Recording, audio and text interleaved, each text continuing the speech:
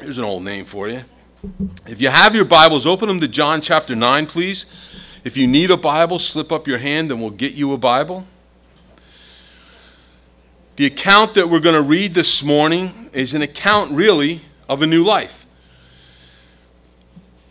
The focus of this biblical account is what? Anybody know? Anybody read ahead? Jesus does what? If you saw the movie, you have a clue. He opens the eyes of a man born blind, right? And so the man himself describes this miracle. He says, since the world began, it has been unheard of that anyone opened the eyes of one who was blind, in verse 32. And when you think about the life that this man had before he had an encounter with Jesus Christ, with the Messiah, when Jesus opened his eyes, he really, truly did give him a whole new life, didn't he? And as we discover in our text this morning, as we go through it, Jesus not only gave him a new life physically, but he has a new life spiritually. He's reborn. Now, prior to this encounter with Jesus Christ, he couldn't work, could he? There was nothing he could do. He didn't know what his own mother's face looked like. Didn't know what his parents looked like. Knew their voices, but didn't know their faces. He had never seen a sunrise. He had never seen a sunset. He'd never seen the clouds. All the things that we take for granted, that we see every day, he had never seen before. And up until this point in his life, he didn't know who Jesus was either. But all of that for him is about to change. So when Jesus opens his eyes, his life changes forever. There was an invisible line drawn in his life before this. There's the line, his life without sight, his life before his encounter with Jesus Christ, and his life after being given sight, his life after his encounter with Jesus Christ. And we all have that line drawn in our lives as well, don't we? We have our life before Christ and we have our life after Christ. Never the two should meet, but all too often they do, don't they? From that point on, his life changed. He no longer walked in darkness. He now walks in the light. And the same can be said for all of us. We lived part of our lives outside of the truth of God. We walked in darkness. And now, since our encounter with the risen Christ, we live our life walking in the light. Many of us had always heard of this man, Jesus Christ, but many of us hadn't had an encounter with him. But when we did, when our eyes were opened to the truth, from that point on, our lives changed, didn't they? We were given a new life. We were never the same again. We're no longer walking in darkness, but walking in the light. And that has changed us. An encounter with Jesus Christ has changed us forever. And as we see this morning, it's going to change this man forever as well. So let's dig in. And I want you to see as we go through the text this morning, Lord willing, we're going to go through the entire chapter. I want you to see if you can draw the parallel between this man's new life and our new life. So verse 1 of chapter 9. Now as Jesus passed by, he saw a man who was blind from birth. Now it's been a little while since we've been in the Gospel of John, so we need to get our bearings kind of. In chapter 8, we learned that Jesus had spent the night on the Mount of Olives, right? And having just come from there, I can see why this was a favorite place of Jesus. It's just so serene, so peaceful. It's outside the city. It's just a place. It's just beautiful there. And I can understand why this was a favorite place for Jesus to go to. So he comes down from the Mount of Olives, and he comes to the temple early in the morning, and he begins to teach. Remember this? And as he's teaching, a group of religious leaders bring this woman caught in adultery in before him, and he deals with the matter very wisely by saying, "Ye who is without sin, cast the first stone." After that, he enters into this lively conversation, which pretty much takes up the whole rest of the chapter in chapter 8, discussing back and forth with the religious leaders their position in God. And they believe that their righteous acts of obedience to the law and their position with their father Abraham saved them. And Jesus reminds them that they're sinners just like everyone else, and that the only way to be saved is through him. And so the way they chose to end that argument was by what? Picking up stones to stone Jesus. In their minds, it was better to get rid of him, better to put him out of their lives altogether so they didn't have to deal with him. That was better in their minds than hearing the truth. And isn't that true? Oftentimes, people, when they're confronted with the truth, respond in anger to the truth, because the truth sometimes hurts, doesn't it? The text tells us that Jesus then hid himself and leaves the temple unharmed and heads toward the lower part of the city, which is near the Pool of Siloam. Now, I want you to notice something here. I want you to notice the reaction of Jesus to all of this. Was his reaction to panic? It's pretty scary stuff. These men are very powerful. Obviously, at one point in his life, they do go through with their threats to have him put to death. Did he get angry over it? Did he get upset because they rejected him? No, he didn't act that way with any of those things. Emily, can you turn this down just a little bit, please? His reaction was to continue to minister to those who were in desperate need of healing and salvation. That's it. Jesus is unfazed by the Pharisees. He's unfazed by them trying to kill him. Spurgeon writes, one of the things worthy to be noticed in our Lord's character is his wonderful quiet of spirit, especially his marvelous calmness in the presence of those who misjudged and insulted and slandered him. I wish I could be so calm in the face of those things. So he walks away from the temple, and as he's walking away from the temple, as he's heading down toward the Pool of Siloam, he comes across a man begging in the street. And I can tell you, to this day, there are beggars in the streets of Jerusalem, especially around where all the tourists hang out. And they'll come right up to you. Some of them, it's very noticeable why they're begging. Some of them not so noticeable, but they'll come up to you and they're holding a little tin cup, and they're looking for any kind of money that you give them. Drop a few shekels in there. They're begging for alms. And Jesus, as he passes by, that's exactly what this blind man is doing. He's sitting in this spot, probably been in this spot for years, and he's begging for alms. Proverbs has many verses in reference to giving to the poor, and I'm going to share just a couple of them with you. Proverbs 14:31 says, whoever oppresses a poor man insults his maker, but he who is generous to the needy honors him. He who has pity on the poor lends to the Lord, and he will pay back what he has given. Proverbs 19:17. And Proverbs 21 verse 13 says, whoever closes his ear to the cry of the poor will himself call out and not be answered. Now, the King James Version of your Bibles, that translation uses that word alms several times to describe giving to the poor. Most of your modern translations have, unfortunately, changed that name to righteousness or charitable deeds, right? I believe alms is the best word to use here in all of our translations, because in the Greek it means mercy. It means pity.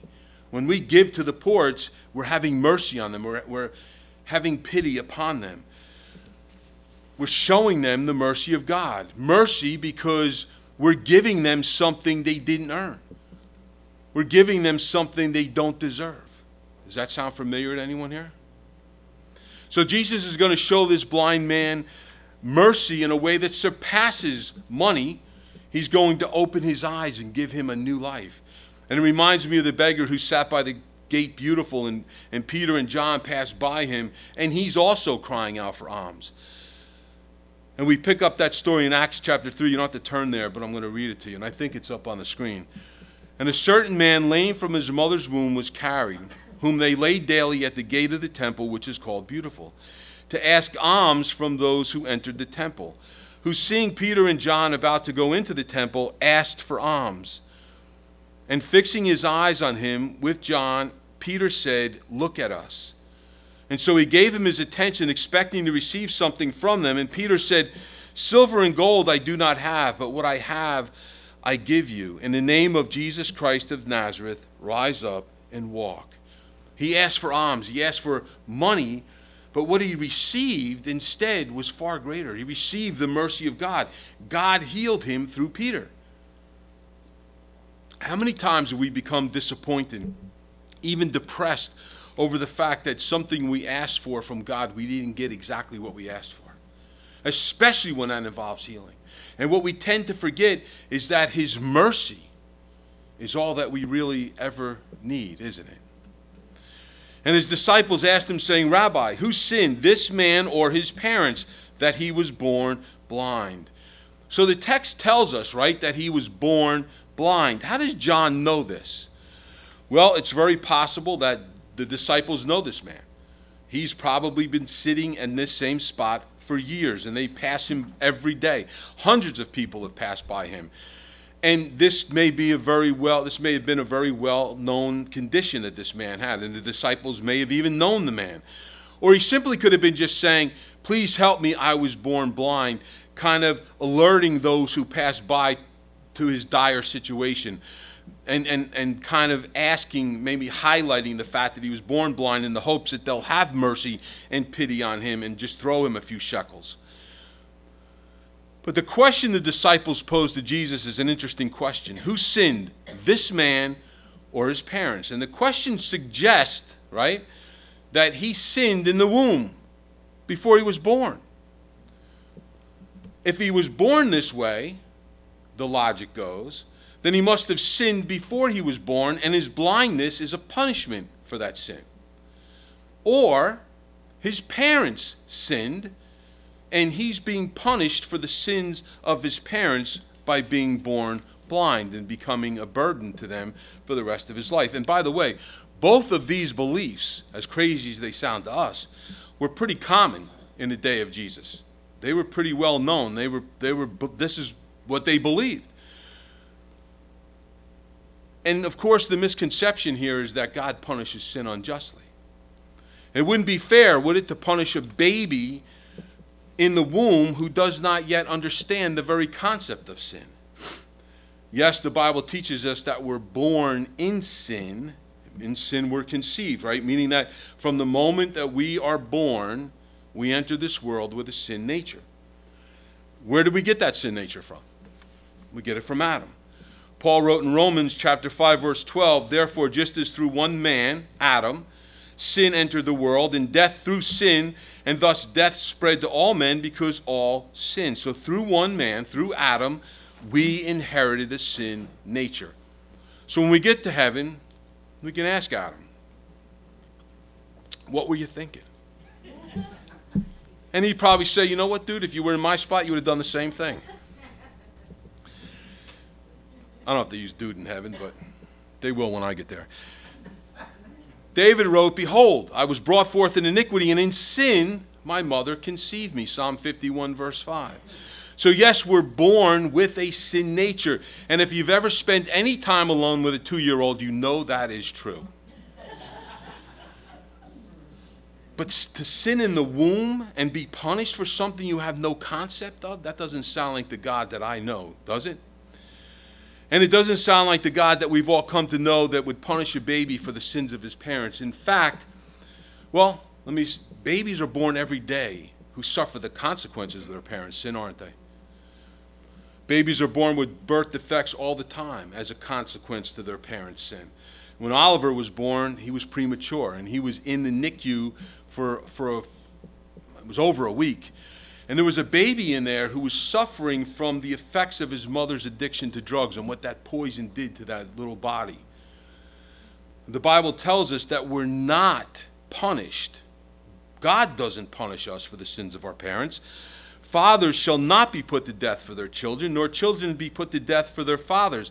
A person shall be put to death for his own sin. Deuteronomy 24:16. So the question is, of course, does God punish sin? And the answer to that is absolutely he punishes sin. The sin of all mankind will be judged and punished. The wages of that sin is death. For a believer, however, that sin has already been judged. That sin has already been punished on the cross of Jesus Christ. It was there that it was put to death. Jesus took that sin, our sin, upon himself, put it to death on the cross, and suffered the wrath of God for us. So my sin, your sin, has been made white as wool. It has been forgotten as far as the east is from the west. But for those who die in their sin, they will face judgment for that sin. They will face the wrath of God if they're not covered in the righteousness of Jesus Christ. Now, we as believers may be chastised for our sin, our sinful behavior, our rebellious behavior. God may have to correct us. He broke the ruler on me quite a few times. But we're not punished in the sense that we're condemned for our sin. Jesus took that condemnation for us on the cross. Bear in mind, we still suffer the consequences of our sin, don't we? That consequence may bring punishment to us, but it's not God punishing us for our sin. It's us bringing our own punishment through the consequences of our sin. But for those who are in Christ, for those who abide in him, there is no condemnation for those who are in Christ. Amen? So Jesus clears it up for them, and he says, neither this man nor his parents sinned, but that the works of God should be revealed in him. This man didn't sin in the womb. His parents didn't sin, cause them to become blind. Listen, birth defects are very often the consequence of being born into a world of sickness, death, and sin. It's a consequence of being born in the fall of Adam. This is a consequence of it. When Adam and Eve sinned in the garden, the world was plunged in to sin, sickness, and death because of that rebellion. Man was created not knowing sin, sickness, or death, but the rebellion in the garden brought all of that into this world. This man is born with a disability. Could God have prevented that? Well, if we believe that God is sovereign over all, that Jesus knows us before we're even formed in our mother's womb, then we'd have to believe that this man's blindness did not take God by surprise, right? In fact, we're going to learn as we go a little further on in our text that his blindness is for a very specific reason. Many children today are born with birth defects, and for whatever reason God has for allowing that in their lives, we will never understand it. God's ways, his thoughts are higher than our ways and our thoughts. We don't think or act the way he does. And to be very frank with you, I'm glad we can understand God, because the day we have him all figured out, the day he can be understood, is the day he ceases to be God. And the good news is that we can get to know him, and we can get to know his great love for us, but his ways and his thoughts will always remain higher than ours. Now, God knew this man would be born blind, and that he would spend most of his life struggling with this disability. And Jesus gives us the answer, the reason why. That the works of God should be revealed in him. Now, you could ask yourself, why would God allow this man to be born blind just so that he could heal him years later? And if that's your question, you're missing the point. You see, it's not the disability that we're born with that makes us who we are. And it's not the disability that comes upon us sometimes later in life that defines who we are. Our identity, who we are, our disability, whether we have a disability or an ability, is in Christ. That's what defines us. That's what makes us who we are, is who we are in Christ, not our abilities or our disabilities. So the question we really should be asking is, what is it that we value more in life? What do we value more than God? Do we value sight more than God? Do we value our life itself more than God? Do we value mobility or hearing or any of those things more than God? Paul cried out for God in his disability, which many believe, I believe, was very, very poor eyesight. And if you read some of Paul's letters, he even says in a few of them, I'm sorry for writing so big. You know, I believe it takes Paul 100 pages just to write a few sentences. He's writing real big because he can't see. And in some of his letters, it even says, this person wrote this for me. Now, for a man who loves to read and write, not being able to see very well is very debilitating indeed, right? Paul cried out to the Lord to heal him of this. And God said to him, my grace is sufficient for you. My strength is made perfect in your what? In your weakness. And so Paul responds by saying, therefore, most gladly I would rather boast in my infirmities, that the power of Christ may rest upon me. So Paul valued the work of God in his life more than he valued his own sight. God wasn't glorified by what Paul could do in his own abilities. God was glorified by what God did through Paul's disability. Listen, there's been suffering in this world ever since the creation of this world, and there will be ever since the fall in the garden, I should say, and there will be suffering in this world until Jesus returns. And the only way we could even begin to understand that suffering is when we look at suffering through related to God, when we look at it through a relationship with God. When suffering occurs in the life of a believer, God will use that suffering to make manifest his own strength in our life, so that others see his might, others see his power through us, so that through our weakness, his strength is made manifest. One of those examples, there's two of them I'm going to use this morning. One of them is Joni Eareckson Tada. Any of you heard of her? Now, she was paralyzed at the age of 17 in a car accident, right? And so I'm going to read you a couple of her quotes. Now, she spent almost her entire life in a wheelchair. He has chosen not to heal me, but to hold me. The more intense the pain, the closer his embrace. Another quote, we will stand amazed to see the top side of the tapestry and how God beautifully embroidered each circumstance into a pattern for our good and his glory. And one last one, maybe the truly handicapped people are the ones that don't need God as much. The second example, a brother in the Lord, Nick Vujicic. Now, if you know Nick, he was born without arms and without legs. Nick is quoted as saying, to know and believe in God is the best thing that can happen in your life. That's pretty amazing coming from someone who doesn't have legs and arms. The best thing that can happen in his life is to know God. He can turn what appears to be the worst event into the best. He can transform your struggles into learning.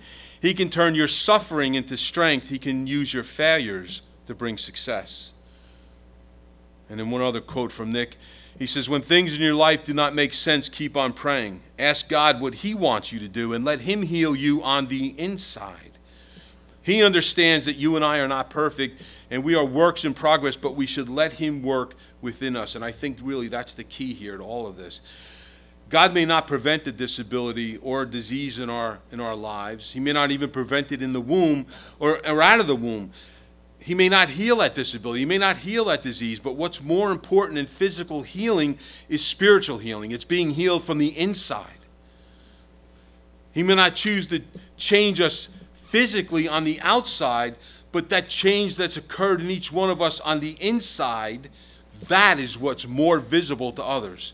You understand that change that occurs on the inside is what people see on the outside of us, especially in the face of a disability or a disease. And when they see what's inside of us come out of us, especially when we're in that position, it brings glory and honor to God. What makes us extraordinary as believers isn't our abilities. It's God's capability and what he's doing through us, not what we can do. Amen? And it's only when we realize that whether it's a disability or a disease, it doesn't matter. We are all weak in his sight, that without him, we can do nothing. That when we realize our weakness, when we realize that without him, we can do nothing, it's then that God becomes stronger in us, that his strength is made perfect in our weakness. You see, we need to get out of the way and let God do the work through us. I must work the works of him who sent me while it is day. Night is coming when no one can work. As long as I am in the world, I am the light of the world. Jesus gets right to the point here. We can spend our whole lives arguing the finer points of Scripture, don't we? We can, and there's guys who do. Are we chosen or did we choose? That's a big one, especially around here. Are we raptured before, during, or after the tribulation? That's another big one. These are theological debates that have no salvific, they don't matter one little bit for our salvation. They truly don't. These are just things we like to argue about. It doesn't really matter if you're chosen or if you choose. We always say if you want to know that you're chosen, choose. It doesn't matter if Jesus comes for us in the beginning, the middle, or the end. I don't know why anybody would believe in a post-tribulation, but that's another message. None of those things matter. If you believe, however, that he died for your sins, that he rose from the dead, that he sits now at the right hand of God the Father interceding for us, that he is the only way, that he is the only truth, that he is the only life, that we only are saved through him, then we can be brothers and sisters in the Lord. Those other things are just distractions, really. James says that we should be putting our faith into practice, right? That faith without works is dead. So we can sit around all day long and discuss theology. Jesus would still be in the temple arguing with the religious leaders if that's what the most important thing was. But Jesus leaves there. He leaves there because that's not the important thing. He walks away from that debate, and he'd advise us to do the same thing. The most important thing is the ministry. The most important thing is to reach out to this man who was once blind and open his eyes to the truth. That to Jesus is the most important thing. Now, there are people, and you know probably some of these people, who will argue with you until the proverbial cows come home. Where it is the cows go during the day, I have no idea. That's for another message. And I remember having a discussion like this about Jesus with a Muslim in the Allentown market one day. And we're debating back and forth until I realized that I'm never going to change his mind. And he's never going to change my mind. So why have this circular argument? We're just going to stand here all day going tit for tat. I'd still be debating him, just like Jesus would still be arguing if that was the most important thing.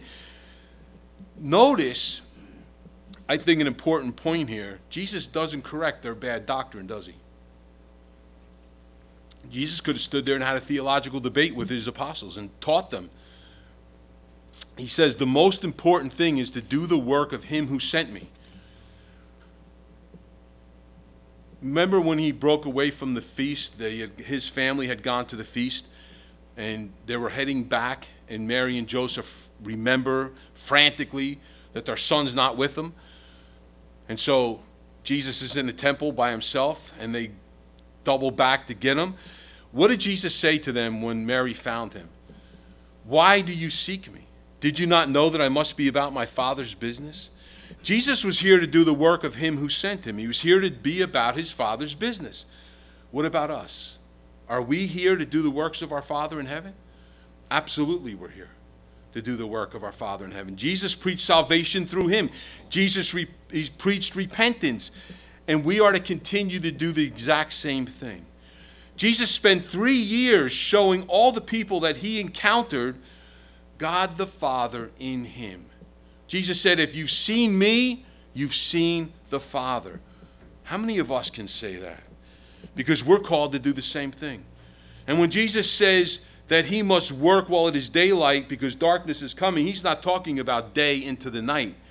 He's speaking metaphorically about life and death. For him, his days are growing shorter.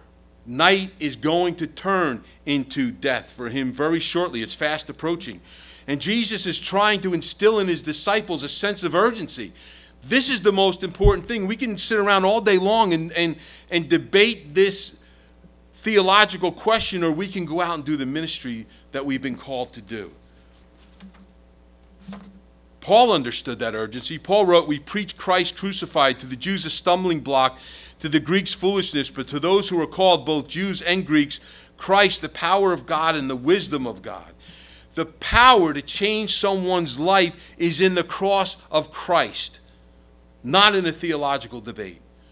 Listen, if you have Christ in your heart, if you know Jesus Christ as Lord and Savior, and you die with bad doctrine, you're going to heaven.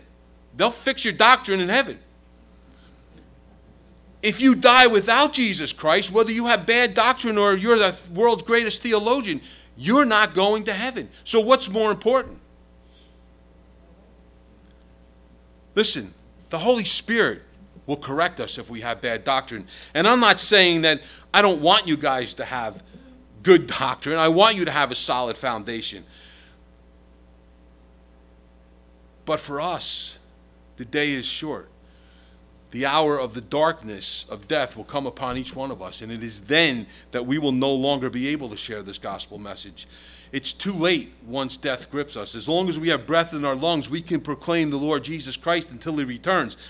You know, I don't know if you ever heard of a book entitled The One Thing You Can't Do in Heaven. Have you ever seen that book by Mark Cahill? Do you know what the one thing you can't do in heaven is? Witness. Because everybody there has already heard the message. But we can still witness here on this earth because not everyone on this earth has heard the message. So what I'm saying is, when you address, don't go into this whole big theological debate with them. Just give them the cross of Christ. Just give them Jesus Christ, because it is in that power, in the name of Jesus Christ, in what he's done on the cross, that has the power to save. I don't care how many years you spent in seminary, that's not going to change anyone's mind. It's the cross of Christ that has the power. And when he said these things, he spat on the ground and made clay with the saliva, and he anointed the eyes of the blind man with the clay, and he said to him, "Go wash in the pool of Siloam," which is translated sent. So he went and washed and came back seeing. How was man formed? How was the first man formed? From the dust of the ground, from clay, right? And here is Jesus, the creator of the universe, taking the substance used in creation to restore the sight of this man who's never had sight before. It's an amazing miracle, considering all the nerve endings that had to be restored, the brain signals that had to be activated. It's an amazing miracle, isn't it? It's a miracle at the hands of the Redeemer. It's a miracle not so much of healing, but of creation. And I think the main thing for us is that the fact that Jesus uses mud, he uses this clay, there's a significance to that for us. He's using the same clay, the same dust, the same dirt that this man was created from to heal him, to restore his sight. And he's saying, in essence, I am the Messiah. I am the Creator. By restoring this man's sight that he never had from birth, it's a miracle of creation, isn't it? He's created sight in the man who had no sight at all. It's a reminder to us that we are the clay and he is the potter. In Jeremiah chapter 18, verses 4 through 6, we read, "And the vessel that he made of clay was marred in the hand of the potter. So he made it again into another vessel, and it seemed good to the potter to make. Then the word of the Lord came to me, saying, O house of Israel, can I not do with you as this potter, says the Lord? Look, as the clay is in the potter's hand, so are you in my hand, O house of Israel. And the same is true of us. We are each a vessel. We are each clay in the hands of the master craftsman." Paul wrote to Timothy, "But in a great house there are not only vessels of gold and silver, but also of wood and clay, some for honor and some for dishonor. Therefore, if anyone cleanses himself from the latter, he will be a vessel for honor, sanctified and useful for the master, prepared for every good work." 2 Timothy chapter 2, verses 20 through 21. So Jesus, the master craftsman, is preparing this vessel, this man, for his honor, that the good works of his Father in heaven would be manifested through this vessel of clay. Paul also wrote, "But we have this treasure in earthen vessels, that the excellence of the power may be of God and not of us." Now this all fits into Jesus, what Jesus is teaching them. We are his. He formed us, each and every one of us. He is the potter. He breathed life into us. He created us. For what? To just sit on the shelf and look good? No. He's placed a treasure inside these earthen vessels, and that treasure is the gospel message. The light of the gospel that displays the glory of Christ. You know, in the caves of Qumran, many years ago, the Essenes hid the treasure of God's word in earthen vessels. And they hid them in the cave so that the Roman soldiers didn't destroy them. And so one day, many years later, a young Bedouin boy was throwing rocks into the caves, like little boys will do, and he hears a strange sound. He actually breaks one of the earthen vessels. And so the jars are then discovered, and the ancient manuscripts of God's word were also discovered. We know them today as the Dead Sea Scrolls, and they are truly a treasure indeed. And so God has placed a treasure inside each one of us, his message. a treasure that needs to be shared with the world, not hidden away. We are called to be a light on the hill, not to put what we know under a basket, not to put that light under a basket, but let that light shine for everyone who sees it. The message that we have, the message that each one of us has, the treasure that we have is that the Creator of the world has come to save the world by the shedding of His blood to set this world free from the bondage of sin and death. Jesus puts mud in his eyes and tells him to go wash in the pool of Siloam, which means sent. Jesus is sent to do the work of his Father. And part of that work is to open the eyes of the blind to the truth. The truth. Have your eyes been opened to the truth? That is what we have to share with others. And we're going to look at that as we go a little further on in the message. Therefore, the neighbors and those who previously had seen that he was blind said, "Is this not he who sat and begged?" Some said, "This is he." Others said, "He is like him." And he said, "I am he." Therefore they said to him, "How were your eyes opened?" So what's happening here? A new thing is happening. He's beginning to change, isn't he? His friends, they're the first to notice that there's something different about him. He's had an encounter with Jesus Christ. And even now, even to his friends, he's barely recognizable. Even to those who are closest to him, they're having a hard time recognizing him. His eyes have been opened to the truth by the truth. And he answered and said to them, "A man called Jesus made clay and anointed my eyes and said to me, 'Go to the pool of Siloam and wash.' So I went and washed, and I received sight." And they said to him, "Where is he?" He said, "I do not know." So this man called Jesus. Now, he doesn't know exactly who Jesus is, but he knows the name of Jesus. A name above all names. A name that one day every knee will bow and every tongue will confess that Jesus Christ is Lord. This blind beggar may not have known who Jesus was just yet, but he knows that Jesus deserves the glory for what is happening in him. He's having what we call a mountaintop experience, right? And so everyone who's had a mountaintop experience knows what comes next. We will have to go back down into the valley. And that's exactly what happens next. The Pharisees begin to question his change, and there's always those who are going to sow the seeds of doubt about the change that the Lord has effected in all of our lives. And I want you to see as we go through this next passage of Scripture just how the enemy is working in this scene to cause doubt and division in this man's life. So picking up verse 13, they brought him who formerly was blind to the Pharisees. Now it was a Sabbath when Jesus made the clay and opened his eyes. Then the Pharisees also asked him again how he had received his sight. And he said to them, "He put clay on my eyes, and I washed, and I see." Therefore some of the Pharisees said, "This man is not from God, because he does not keep the Sabbath." Others say, "How can a man who is a sinner do such things?" And there was division among them. They said to the blind man again, "What do you say about him because he opened your eyes?" He said, "He is a prophet." But the Jews did not believe concerning him that he had been blind and received his sight, until they called his parents to him who had received his sight. And they asked him, saying, "Is this your son, who you say was born blind? How then does he now see?" And his parents answered them and said, "We know that this is our son, and we know that he was born blind.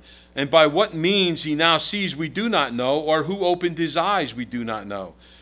He is of age, ask him. He will speak for himself." His parents said these things because they feared the Jews, for the Jews had agreed already that if anyone confessed that he was the Christ, he would be put out of the synagogue. Therefore his parents said, "He is of age, ask him." So you see the seeds of doubt already being sown here? This man isn't of God because he heals on the Sabbath. But there's even division among those who doubt. Even the religious leaders are divided over this. And you can be sure wherever there is division and confusion, that's the enemy. Because we serve a God of order.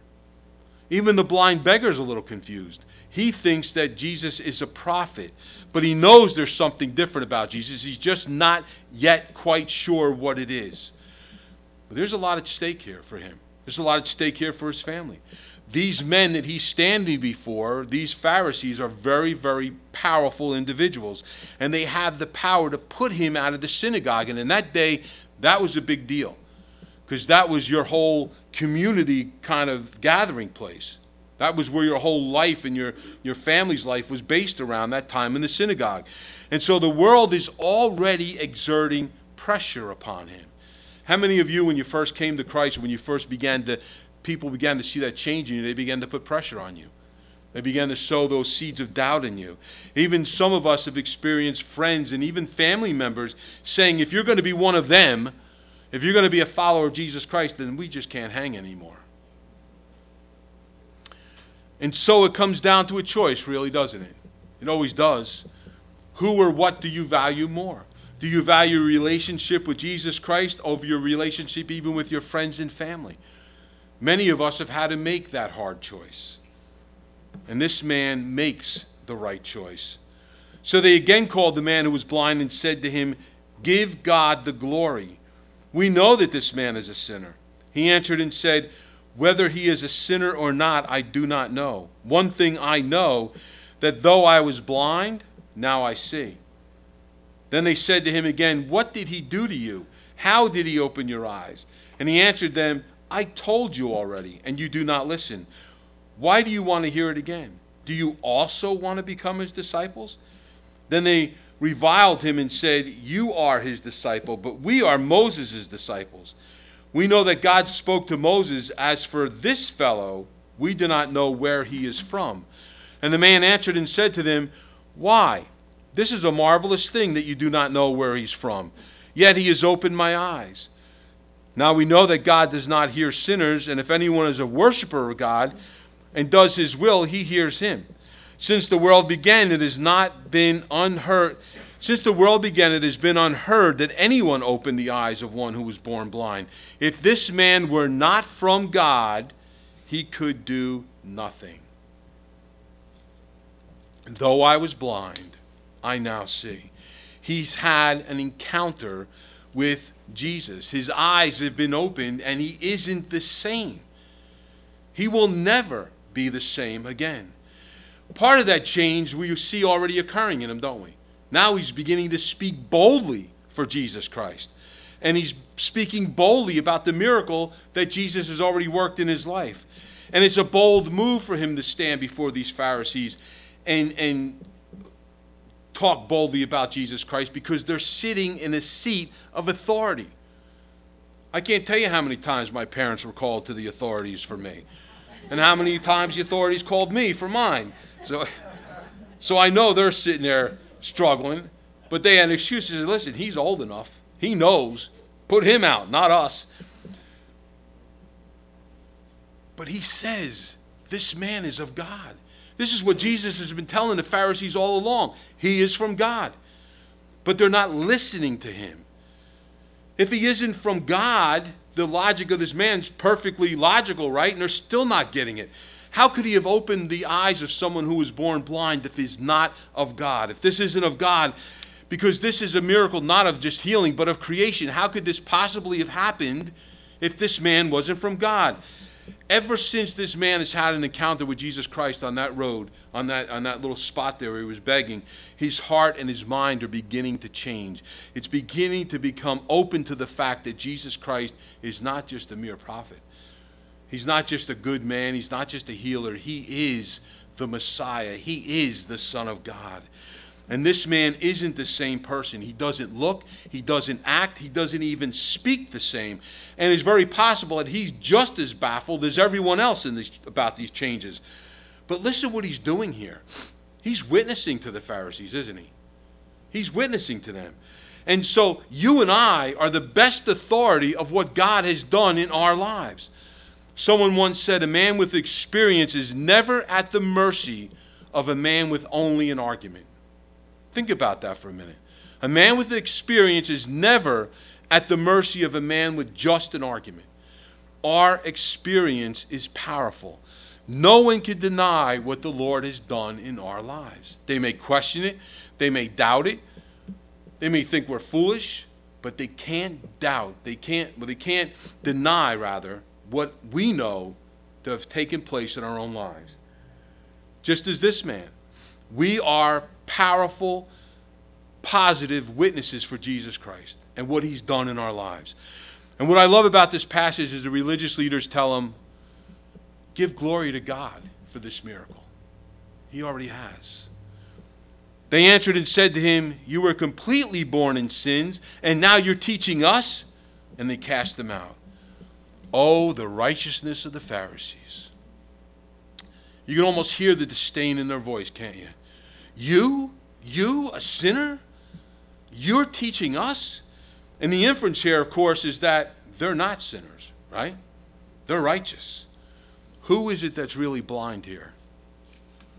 The best thing that could ever have happened to this man is to be put out of this religious system that was literally leading them straight into hell. And sometimes we grumble and we get upset when we lose something or someone in our lives, don't we? And we look at this, we look at it not from the position of what God's freeing us to do. We just look at the loss. And what God's freeing this man to do, he's freeing him from the limitations of that spiritual oppression that he was under, and he's freeing him now to worship Jesus, and that's exactly what he does. Jesus heard that they had cast him out, and when he had found him, they said to him, do you believe in the Son of God? And he answered and said, who is he, Lord, that I may believe in him? And Jesus said to him, you have both seen him, and it is he who is talking with you. Then he said, Lord, I believe, and he worshiped him. So as he comes out of this religious system of oppression, who's the first one there to meet him? Jesus. Jesus meets us where we're at all the time. And he's there to assure him that you're not going to go through this alone. That you may have been under tradition before, but now you have a relationship with someone who's never going to leave you or forsake you. So he comes out of the religious system right into a relationship with Jesus Christ. From his initial encounter with Jesus, his life began to change. Do you see that? And now with this confession of faith, he's received a new life in Jesus Christ. The conversion's complete, but the transformation is just beginning, isn't it? He's going to now be made more into the image of Jesus Christ. We call it sanctification.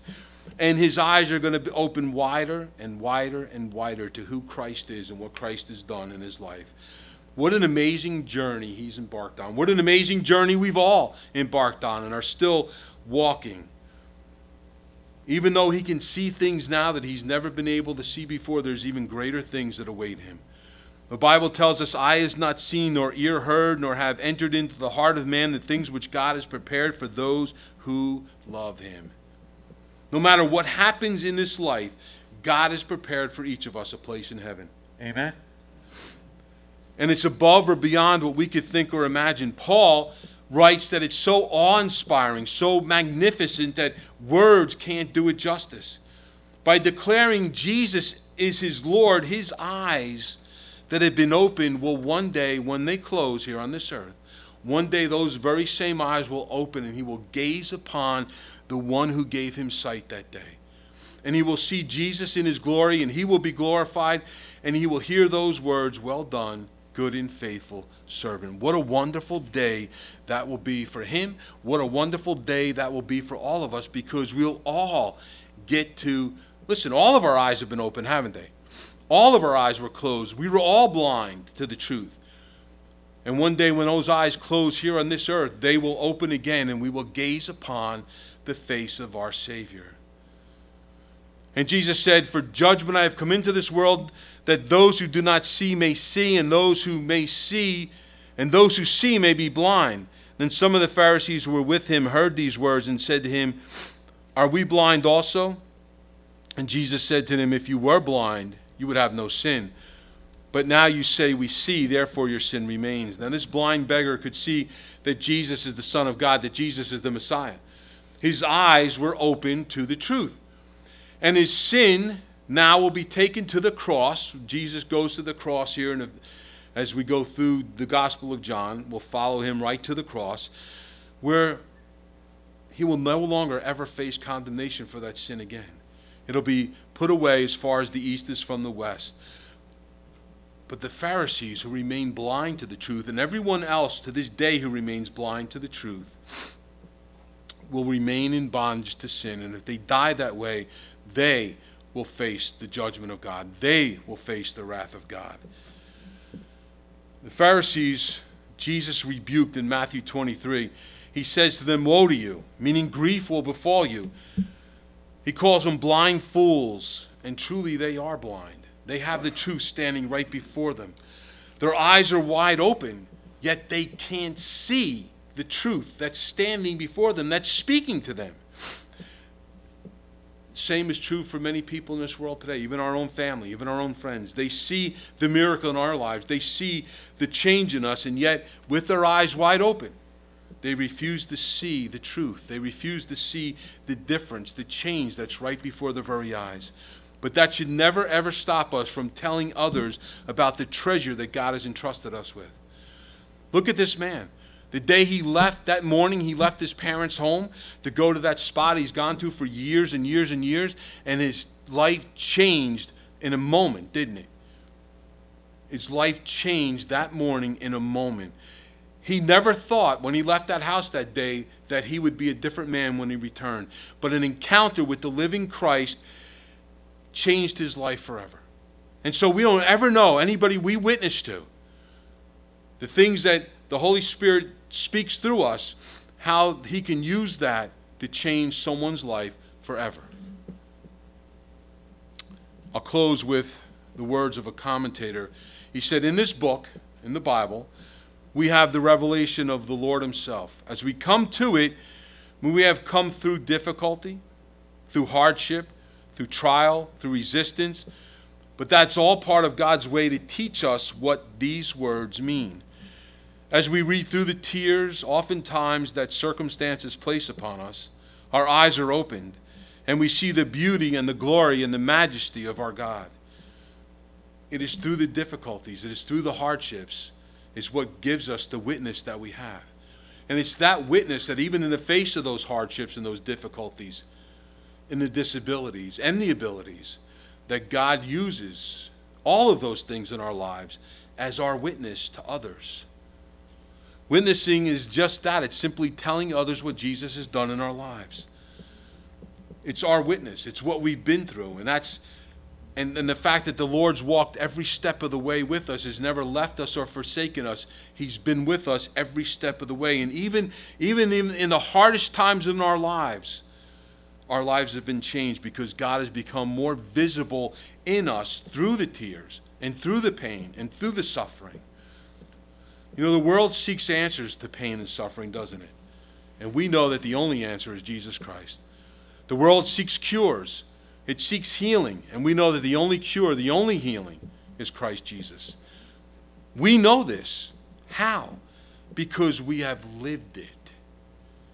We have this awesome responsibility placed upon each of us to share that experience of what God's done in our lives with others.